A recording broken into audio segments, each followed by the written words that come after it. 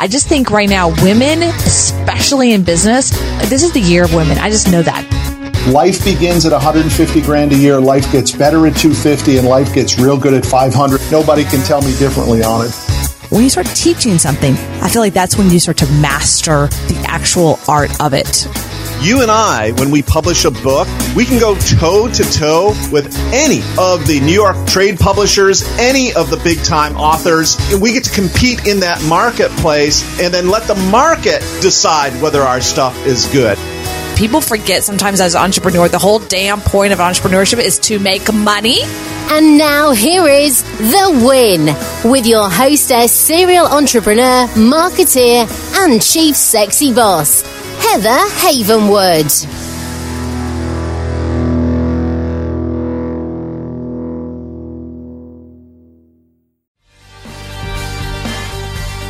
Have you ever wanted to stop the 9-to-5 grind and start your own company? Do you want to have more control of your income and your time?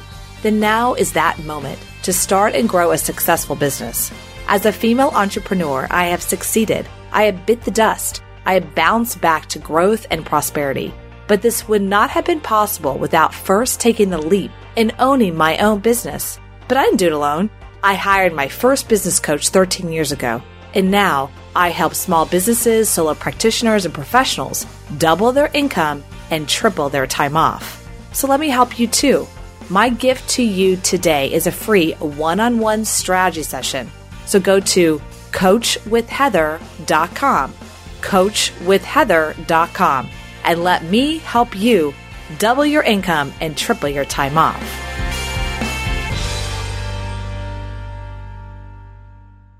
Hi everyone, welcome to The Win with Heather Havenwood.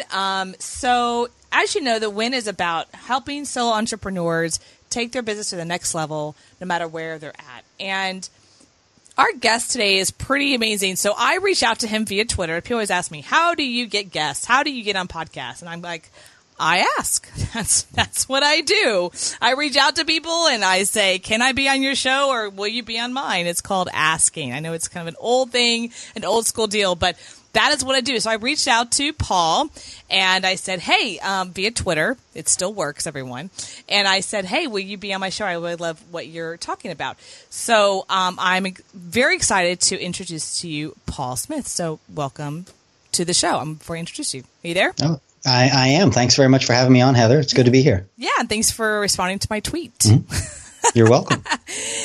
People always ask, Twitter's dead. I'm like, I don't think it is. I really don't think it is. So I'm going to introduce you who Paul Smith is. He's one of the world's leading experts in organizational storytelling. And as a keynote speaker, storytelling coach, and author of the books Sell with the Story, Parenting with the Story, the bestseller Lead with the Story, already in its 8th print and available in 6 languages around the world.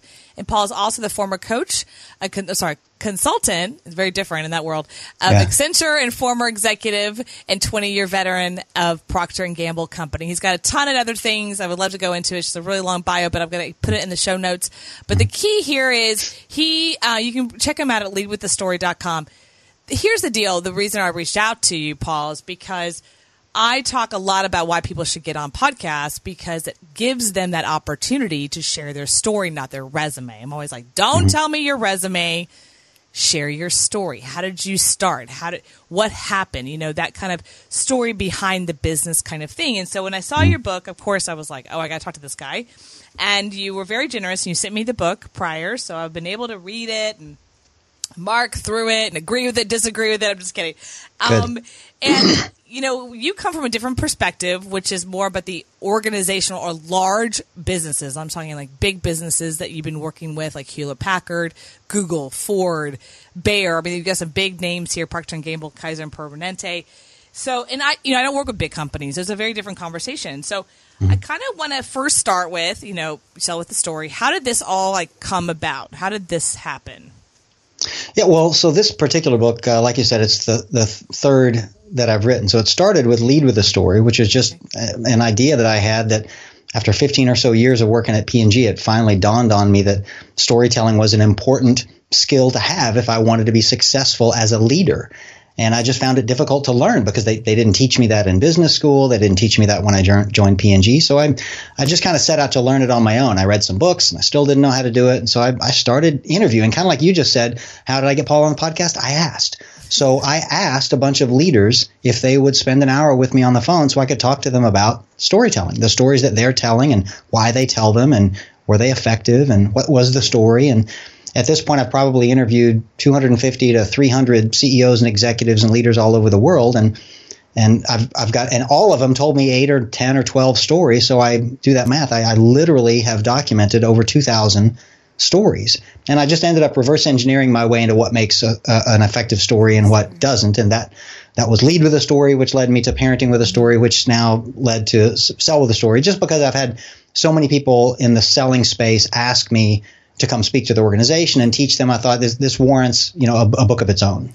So it's interesting about parenting with the story, only because you talk about you 2,000 conversation about stories. I grew up listening to my father in stories. He's a storyteller, and my grandmother, which looking back, who knows how many stories I listened to them. Right. And that's how I learned about his past, my father's past with real estate and his past with Vietnam, and on it goes. He shares with a story. We would just sit there for hours and share. I never thought in a million years he was really teaching me an amazing skill set on how to share a story. And so, like you, for me on podcasts, people always go, "Wow, you're really great on podcasts." I'm like, I don't think I'm great. I know how to share a story. That's compelling, that doesn't leave you bored, so and it's true, right? So okay, so I want to kind of get into this and just kind of jump in. First of all, I completely agree with you. If you ever gone to a presentation, I used to travel the country, the presentations that sold the most, got the most engagement, they don't remember anything about the tips and strategies. What do they remember? The stories. Right. Of course. So okay, I'm going to talk about you sell with the story, and I'm kind of jumping into story structure. And there's a quote here, and I'm going to ask you if you could kind of explain a little bit more story structure, because one of the questions people always get me is, what's the structure? They want like a structure. So you have, this is great. Tell them what you're going to tell them. Tell them what you told them. It's the most advice most of us were taught in grade school to give a speech or presentation, which, by the way, just to make sure everyone clear note, in my college, I did fail presentation speech class. I failed. I got like a D or something, because I didn't do well at the do that piece. I was telling the story. So can you kind of go into the story structure? Yeah, well, that particular quote, I think if you finish the quote, what it'll say is that story structure works great if you're giving a presentation in grade school. Right. But if you're trying to tell a story in the business world, that doesn't work at all. That's not a helpful structure, because basically it just means the middle part of that, tell them. So you were told, tell them what you're going to tell them. That's the introduction. Tell them your whole point. And then after you're done, repeat it. Remind them what you told them. So you've told them the same thing 3 times, right? That's not helpful, because what you want is, okay, for that middle part where I'm actually going to tell them something of importance, how should I do it? Well, that structure provides you no guidance for that. So that's just not helpful for an adult trying to tell a story. It's helpful if you're trying to maybe give a speech where you have 3 main points you want to get across. Right. But that's not storytelling. That's speech making. So for a story, it turns out there are essentially 8 questions that you need to answer for your audience in order for the story, a real story, to make sense to them. And the first question is, why should I listen to this story? Right? If you don't answer that, they might not, right? They might either physically, mentally, or emotionally walk away from you. Right. So you've got to answer that question first. Why should I bother even listening to your story? And then you've got to answer some pretty logical questions. Where and when did this happen? Who's the hero or the main character, and what were they trying to accomplish? What was the problem or opportunity that they ran into? What did they do about it? How did it all turn out in the end? Right? And that's typically the end of the story. But then after that, you may want to answer a couple of more questions, like, what's the lesson that you think I should learn from this story? And what do you think I should go do now as a result? Like, what's your recommended action? So I think if I got all those, that should be 8 different questions that your story needs to answer. And it kind of needs to answer them in that order. Otherwise, you'll confuse your audience. Okay, let's just repeat it. Yeah. So repeat the 8 steps. Yeah. So why should I listen to this story? Okay. right? Then, and you're not into the storytelling yet. So you haven't started the story. You've given them a reason to listen to you for the next 2 minutes. Not the next 20 minutes, but you've given them a reason to maybe listen to you for 2 minutes. Then the real storytelling starts. Where and when did it take place? Mm-hmm. Who's the main character and what did they want? What were they trying to accomplish? Okay, that's the setting, the background of the story. Then you get into what was the problem or opportunity that this main character ran into? Right. Then you've got to tell them, what did they do about it? Did they just let that thing happen to them, or did they respond in some interesting way? They probably responded, right? Mm-hmm. Then you've got to wrap it up and that's the longest part, by the way. What did they do about it? That's the conflict in the story. That's the action of the story. 50 or 60% of the story can transpire in answering that one question. What did they do about it? He did this and she did this, and then the bad guy did this and then the good guy did this, and there's a lot of activity there. Then it's how did it turn out in the end, right? To tie up the loose ends. Did the hero win or lose? Did the world get saved? Whatever. Then now you're technically done with the storytelling, and then those two follow-up questions.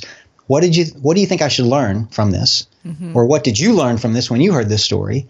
And what do you think I should go do now? That's where you get to make a recommendation. So those are the 8 questions. Yeah, it's interesting. So in the world of recommendations, so again, I used to travel the country and do these seminars, and the speakers wouldn't get paid to be there. They're not keynotes. They get paid when they sold a product. Very different versus I'm going to give you X grand to show up and your presentation can be boring as hell unless you give us the information, versus standing up, you paid your way there. You have an hour and a half, whatever it is, and you've got to compel this audience to get up, take a credit card out of their little wallet, walk across the back and throw it in the back. That's a huge leap. So I would always say the people that compelled the most people to purchase, to run to the back of the room or to throw down a credit card for $2,000, $3,000, $4,000 was the ones that told the story that connected with the audience, that they understood. Like, I understand that pain that they went through,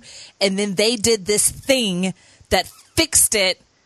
And then they're going to say, I'm going to give you that thing, the elixir, that's what I called it, the elixir, and then I'm going to teach you that elixir. So if you're feeling this pain, here's the elixir, and now go buy my stuff. Right? So, boom, boom, boom. Is that kind of the concept that you're, in the world of the selling piece, that I'm kind of generalizing there? Yes, but that is exactly it. So in the book, I after interviewing all these professional salespeople at 50 different companies around the world, what I concluded is there's about 25 different types of stories that great salespeople tell. Okay. And the kind that you just talked about is one of them, and it's number 13, right? It's the problem story. It's a story to help the audience understand the problem that your product or service is designed to solve. And then it's typically followed by another story, which is a success story of, now let me tell you about one of my other customers who had the same problem that you've got, and they bought my product or service, and now how happy they are. So that's a powerful combination of 2 different stories, a problem story that sets up the problem, and then your customer success story that shows the solution and why they're happy with that solution. So those are 2 very typical types of stories that a salesperson needs to tell. And in fact, can I give you an example of that? Yes. Yeah. So one of my favorite ones, it's this guy named Kevin Moulton who works for a company that sells computer software security protocols, which is a mouthful. Sounds boring. It does, but the story is not. So, and which is exactly why I need a story, because that sounds incredibly boring. But they're the people that make sure that when you buy something on the internet or get money out of an ATM, that you don't get robbed. Right? That's what they do. Okay. And instead of trying to explain that, which is difficult to explain and sounds boring, he just tells them about a time he went to a sales conference in Las Vegas, and he said, I was there for the conference during the day, and you know what you do at night in Vegas? You go have dinner, and then you go to the casino. So I went to the casinos, and I was losing some, then I was winning some, then I was losing some, then I was losing more, then I was losing more. Eventually, I ran out of money. So it's 1 o'clock in the morning. I go to the ATM machine and put my card in. It says transaction denied. So I thought I just put the wrong number in, so I type it in again. Transaction denied. I try a different machine. Transaction denied. He said, so now I know what's going on, right? This isn't an accident. I live in New Jersey. All of a sudden, I'm in Las Vegas. It's the middle of the night. I'm trying to get a whole lot of money out of a machine. My credit card company thinks somebody stole my credit card, right? And so they've just shut it off. And he said, and that doesn't upset me. Like, I want my bank to take care of me like that. The problem that I have is what they did about it. They called my wife in the middle of the night in New Jersey. And can you imagine what that side of the conversation must have sounded like?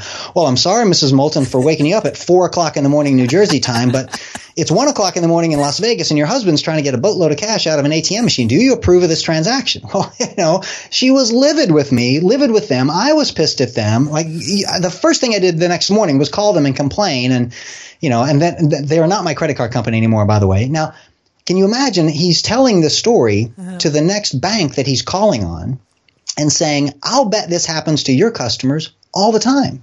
You just don't know about it. Right. And this lost them a customer, me, because it not only upset me and it prevented me from doing legitimate business with my bank, getting money out of my account from the machine, but it created a problem in my family life, right? So that's like the cardinal sin of business, exactly. right? Don't you upset the wife. Don't upset the don't wife. upset the wife. Yeah, even better said. That is a story like you described, the story that explains the problem in human terms, as opposed to him saying, well, studies show that 37.6% of people are dissatisfied or extremely dissatisfied with their interactions with the bank. Okay. Yawn. So what? I mean, you should have those stats, of course, but you should augment them with a story like that to make it human in the eyes of the person listening. Yeah, absolutely. Oh, I love that story. That's actually really true. And you upset the wife, therefore you're done. Right. He was totally done. Happy life, happy wife, right? Yeah. So I want to go to one piece in the book that I thought was interesting.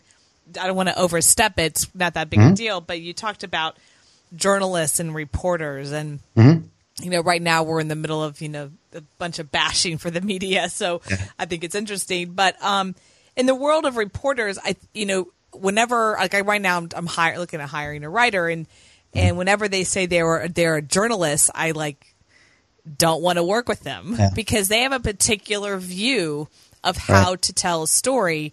And I don't really think it's compelling. I'd rather work with someone who's more of a salesperson or a copywriter, as they call it. Can you kind of just explain to people the difference between selling with a story and journalist and journal writing and that world?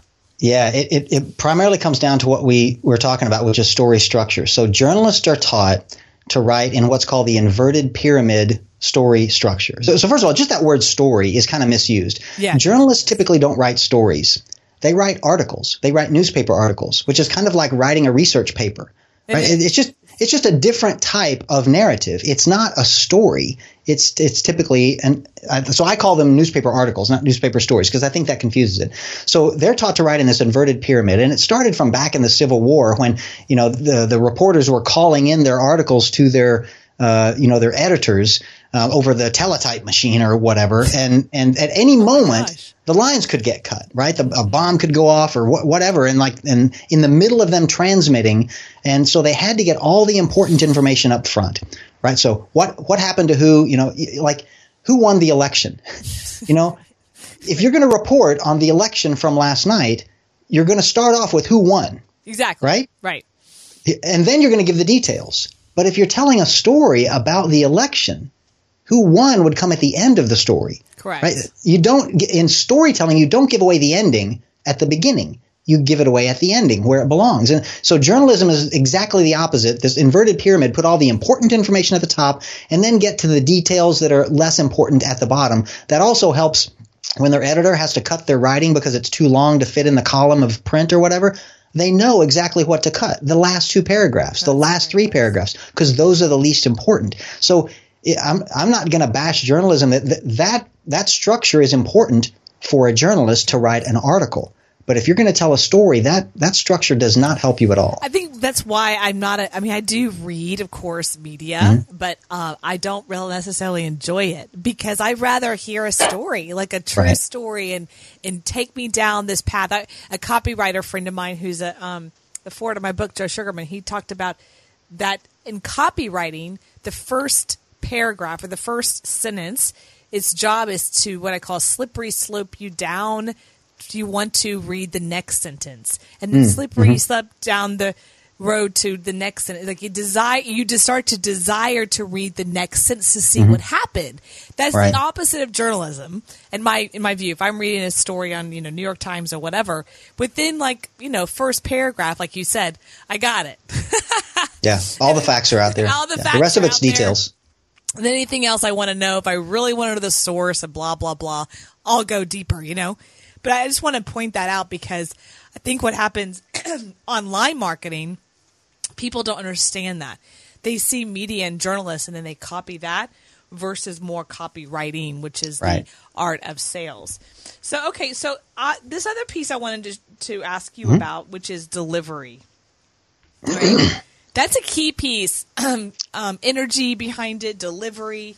There's a lot of things in politics right now. I'm not going down that road, but there's speech writers for the president and the vice president, whomever. And there are these speech writers, but speech writers, I think it's kind of a bad word because they don't necessarily always tell a good story. I think that's why I think our current president constantly goes off script, because he you can tell he watches the teleprompter and then he'll just look at the camera and go blah blah blah blah blah blah blah blah. Yeah. Because you could tell in his mind, he's like, that's boring.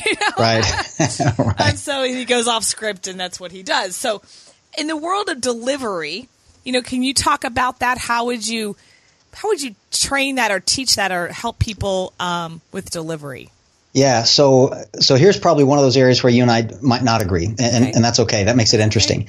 Is I don't teach that, and I don't because I don't think it's nearly as important as the story.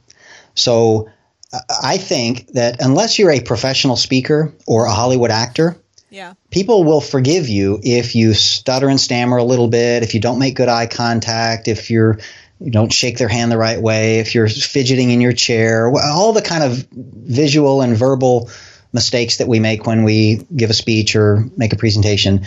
People will forgive you for that if you tell them a great story that has a powerful meaning for them personally. But if you deliver with the perfect poise that would impress a Shakespearean actor and the perfect vocals and never stutter and perfect eye contact, but you deliver it perfectly, but what you deliver is a boring, irrelevant story, your audience will never forgive you for wasting their time.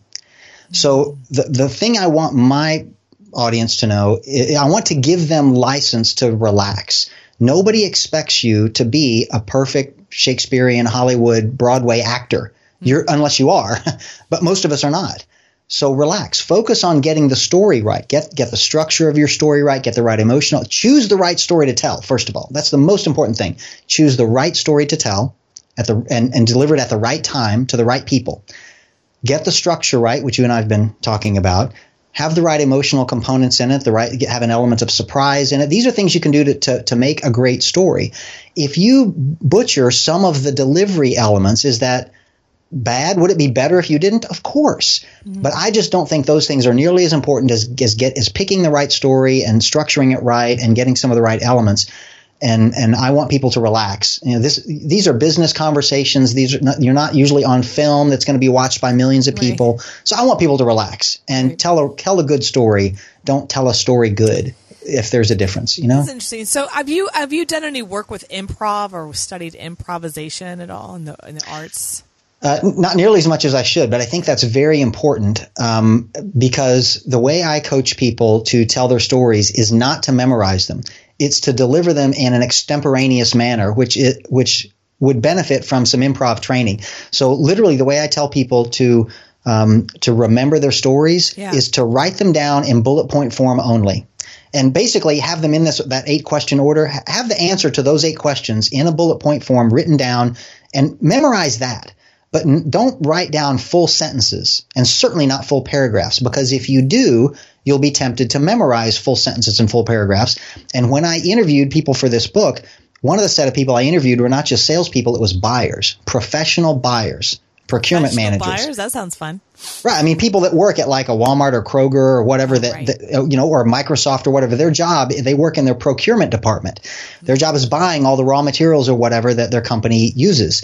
And so their job is literally to listen to salespeople all day long and decide who to buy stuff from and who not to. So who better to tell me what sales stories work and which ones don't than those people, right?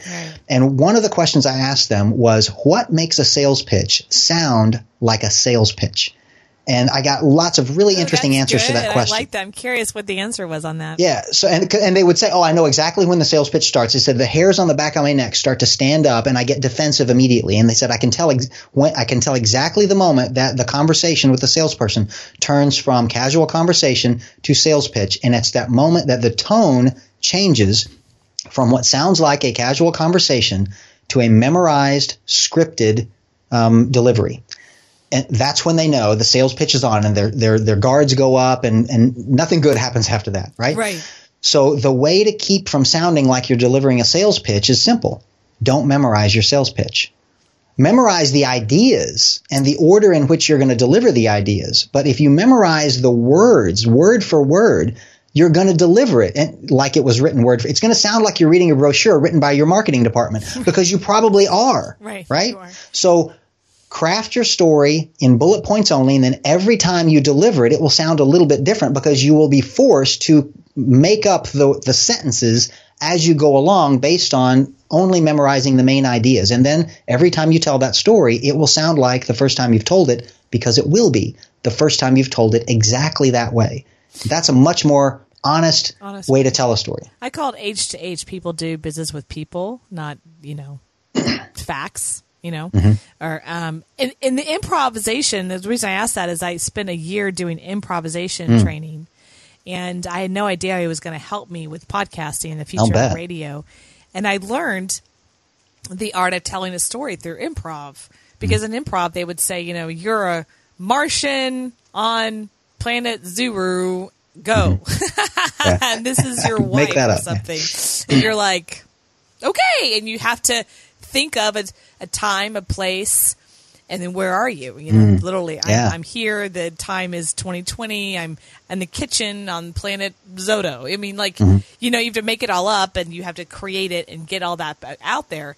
And that's pretty much a lot with storytelling. I think is storytelling and selling with a story. So that's interesting, the delivery. So with this piece of the delivery, I mean, you definitely talk about, sorry, storytelling is invisible. That's interesting. Good storytelling is invisible. And I remember this guy I used to work with, this is years ago, back in Fort Worth, and he's what I call this good old boy, from Fort Worth. Good old boy, and had the Wranglers and had a big old belly and just kind of laughed a lot, and you never knew what he was talking. But the man he was really good in sales. Like, he did very well. We all knew he did very. But to me, I would get angry going, what does he do all day? Like, he would just sit back and have a brewski and just would tell stories all dang day. And you're like, what does he do exactly? But now, I mean, 15 years later, I realize that's why he was great at sales. He was a good old boy, and he would just sit there and literally just have this conversation. So, so just a quick question on, you talk about conflict management, which I thought was interesting in here, about being conflict. How do you, let's say you're in a sales environment and you're sharing a story and you haven't sold them yet. You're in that place of still prospect, suspect, and you're trying to get your point across, and then someone starts to argue with your story or just some kind of conflict. How do you overcome that? Or, can you talk about that at all? So I probably refer to that as resolving objections. Yes. Right. So if you're in the middle of a sales pitch, yes, certainly somebody's probably going to object to something. Either your price is too high, your quality is not good enough, or something in your pitch they're going to object to. Right. I was pleasantly surprised to find in these interviews that salespeople were using stories to help them resolve those objections, as opposed to simply just the use of facts. And you ought to have the right facts too, of course. But the best ones were using those stories proactively. So if you find in your sales calls that 90% of the time you get the same objection or the same conflict or the same crisis that comes up, you might as well just go ahead and plan for it and have a good story that you can either tell when it comes up, or what some of these folks are doing is telling it in the beginning of the sales pitch, just to get that out of the way so that nobody even asks that question or makes that objection. And the way you do that is you tell a story about another client or prospect who brought up that objection and how they bought from you anyway, and it turned out that wasn't a problem for them at all. Well, I've had several customers who have objected to the quality standards that we have, and they bought from us anyway. They were skeptical about it, and here are their results, and they're fabulous. it turns out that's not a problem after all. Right. So you show them through a story with a real example how that turns out it's not a problem. Or others, they thought our price was too high and they bought from us anyway. And it turned out that our product lasts twice as long as our competitors. So the fact that it costs 30% more is actually a good thing, not a bad thing. So having those stories and examples to alleviate those objections either before they're brought up or as soon as they are brought up is very helpful.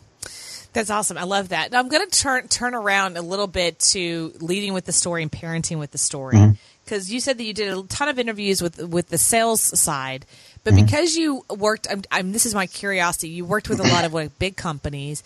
Did you talk to, you said leaders, did you talk to a lot of what I call executives or C-level executives? And do you find that people at the higher level, C-level executives are or are not good storytellers? Yeah, so I did interview a lot of C-suite executives.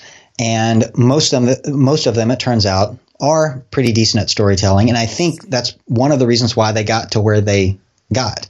And some of them were a surprise to me. Like, a couple of them that come to mind. John Bryant, who's the CEO of Kellogg's right now, and Sarah Matthew, who was the CEO of Dun & Bradstreet before she retired.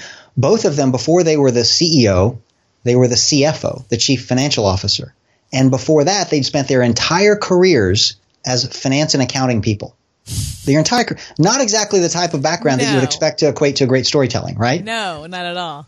Right. But they're fabulous. And the stories from both of them are in my first book. And I'm convinced that one of the reasons why they became the CEO and not somebody else, and probably not a bunch of other CFOs have, that's not the normal path to the CEO job. Financial accounting is usually not the normal path. Right. But I think they got there because they were such great storytellers. They were able to inspire the organizations and help the organization understand their directive much better than just saying, here are the 3 things I need you to do. Now go do them. Right. That's so true. That's interesting. They came from counting. That really wasn't what I thought you would say. That's interesting. I mean, it's really interesting. So and now I have my next question. How did you get into all these big companies, Dun & Bradstreet? I mean, these are big companies. Did you just call them up and tell a story, or what? How did you have introductions? Yeah, so that's a great question. So first of all, I started with people that I know. And you look in your Rolodex after you get to be my age, which is 49. It turns out you know a lot of people. And a lot of people have gone on to do incredible things. Like those 2 people I just mentioned. John Bryant sat next to me in my business school class at Wharton, 25 years ago. Sarah Matthew was the boss that gave me my first big promotion at Procter & Gamble. So some of them are just people that I've known.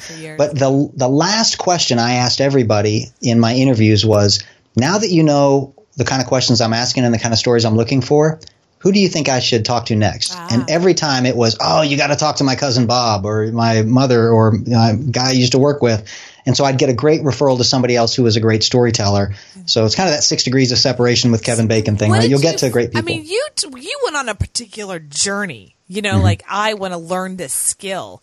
But when you were asking these CEOs, did they say things like where they learned it? Was it like, I had a parent or I had a friend or I don't know where I got it from? Did they ever mention? I'm curious where you went on a mission, which is usually not normal. Usually it's like they go through acting class, they learn it that way, or they have a parent. I'm just curious what you found was maybe a common denominator. Yeah. So 2 things. First of all, I didn't ask anybody how to tell a story. I didn't ask any CEO or any executive, I want you to tell me how to craft a story. All I said was, I want you to tell me the stories that you tell.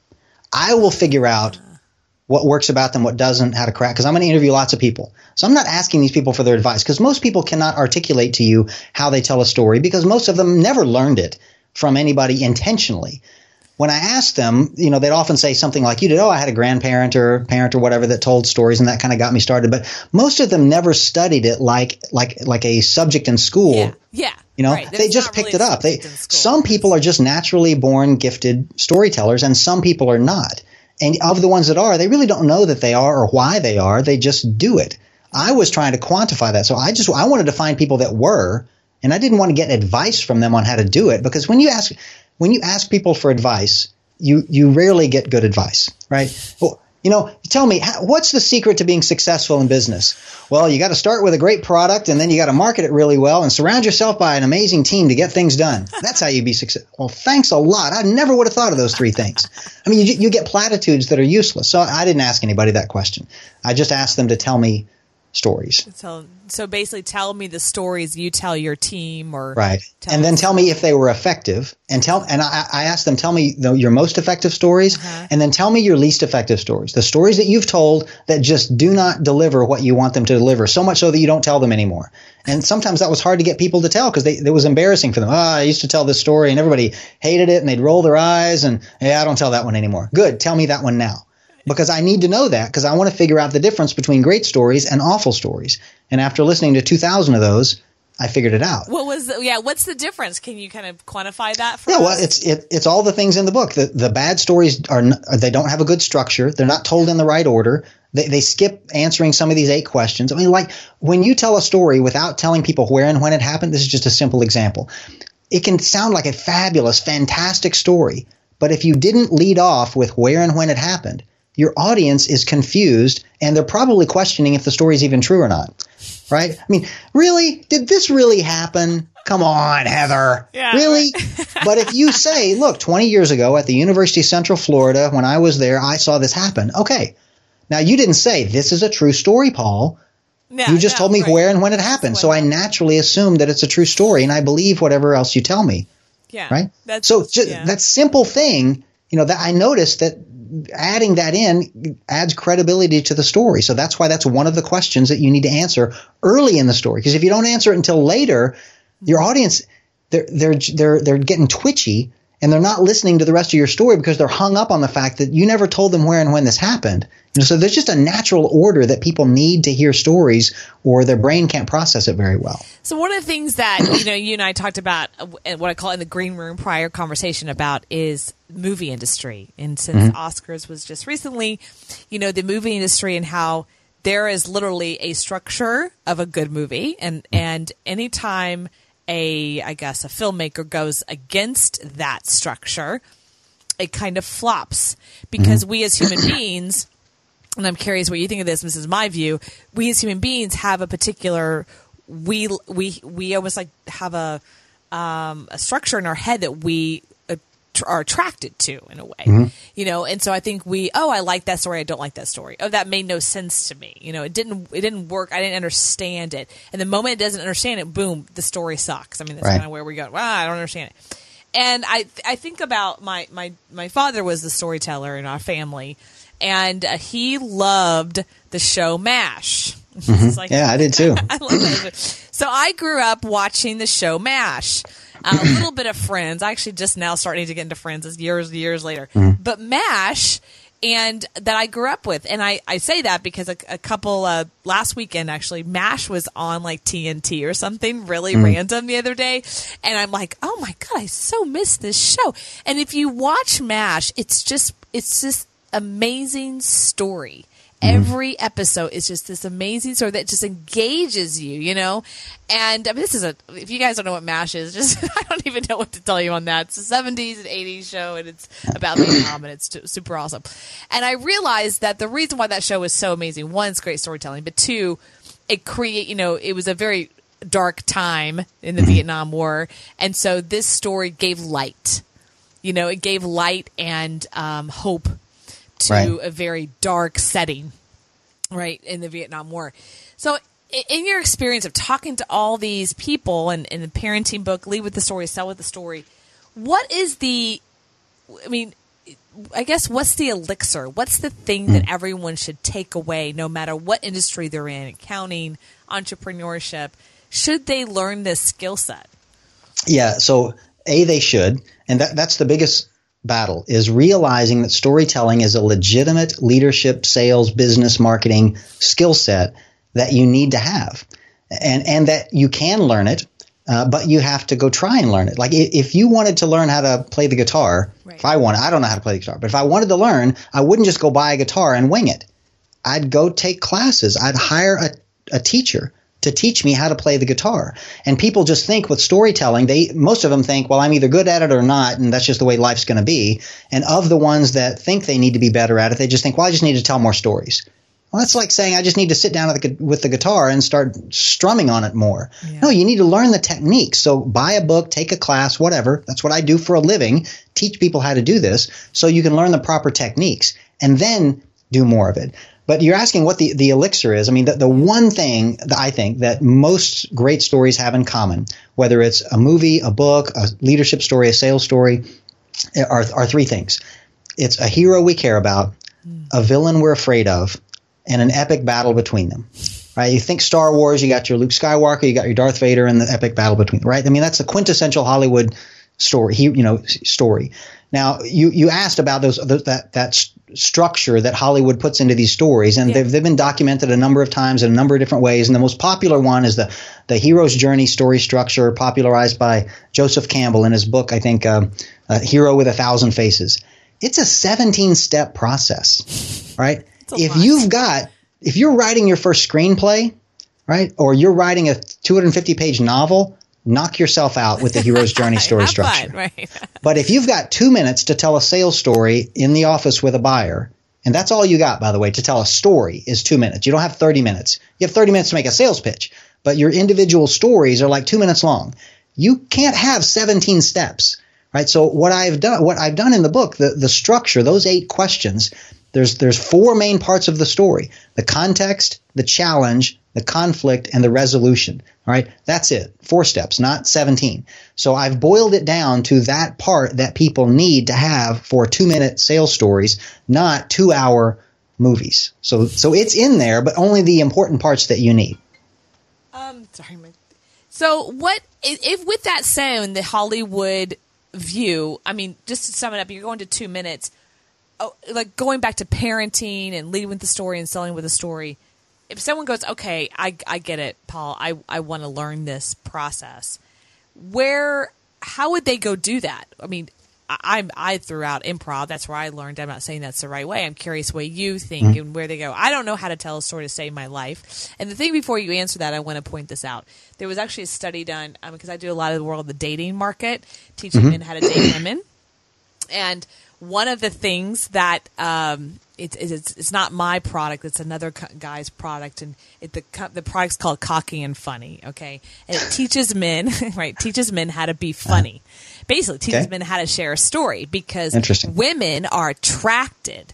There's actually this huge study that it's like a 90% desire for women, for their men to be able to tell a story. I mean, think about it. You're hanging out in a bar, right? Yeah. And all the women are around this one guy. Like, why are they around this one guy? And there he is, and he's got a cocktail, and he's telling a story, and everyone's like, oh, you're so amazing, So it is something that females are extremely attracted to in the male world, in the dating space. It's a leadership perspective. I think that's really an interesting kind of dynamic, right, in the world of dating market. So going back to this, like, how would somebody say, okay, I want to attract more hot women, I want to sell more, and I want to lead more, and I want to be a good parent. How do I start the process? How do I start this process to learn? Yeah, well, it depends on what kind of a learner you are, I suppose. If you're somebody who likes to learn from reading books, get a book on the topic. You've got one in your hand right now. That's a place I'd like to start. Thank you. If you're not into learning by reading books, take a class. You could literally take a community college course in storytelling, I suppose at night. Yeah. You can hire somebody like me that comes and, in a day will teach you a workshop on how to craft stories. I'll admit that I don't have a lot on how to attract women in my class, but maybe you can use the skills the same way. It's the same. Yeah, it really is. Yeah. So, learn the way you would learn anything else. Read a book or take a class or find somebody personally who's good at it and watch them. Yeah. And notice, like she just did that, or she told this story that way, or he told this story. Yeah, I need to do it that way. So find a mentor to help you along. That's awesome. Those are the 3 best ways. Those are the 3 best ways. Okay, great.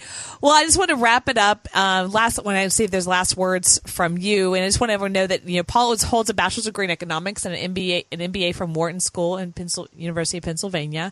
And you can go check him out at leadwiththestory.com. havershavenwood.com. Any last words for you on just tips or strategies or statements for everybody?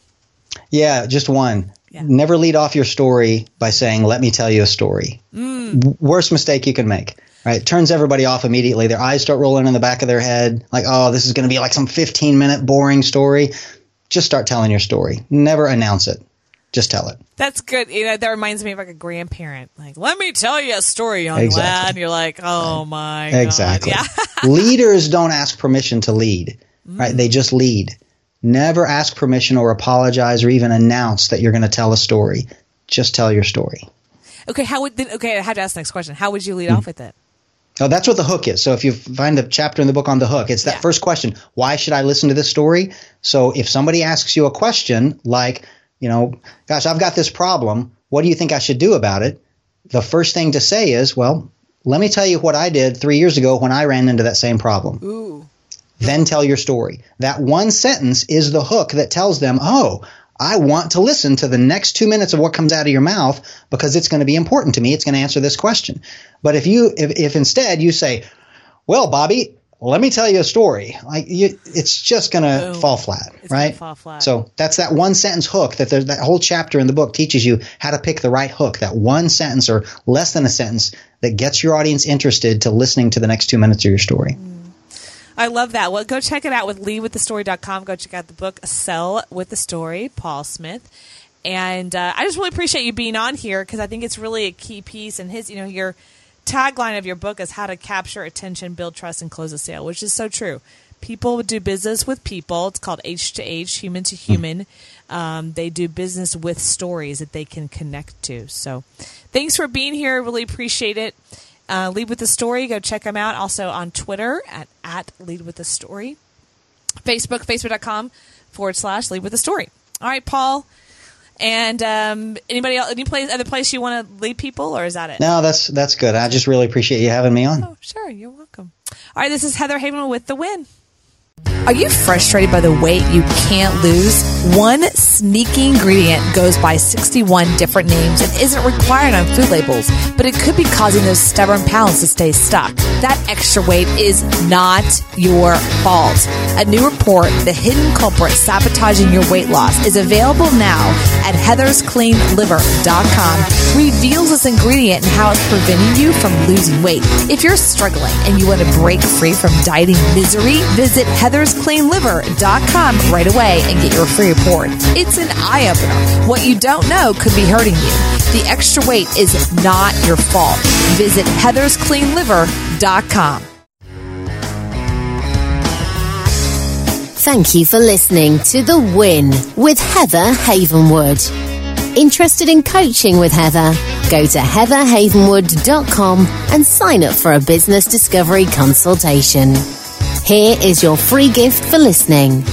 Get 3 audio chapters of Heather's book, Sexy Boss, How Women Empowerment is Changing the Rulebook, when you text the word sexy to 72000. Again, text the word sexy, that is SEXY, to 72000, and receive your 3 audiobook chapters. Number is good only in North America. This is a Sexy Boss Wrap. This podcast is a copyright of Havenwood Worldwide, LLC.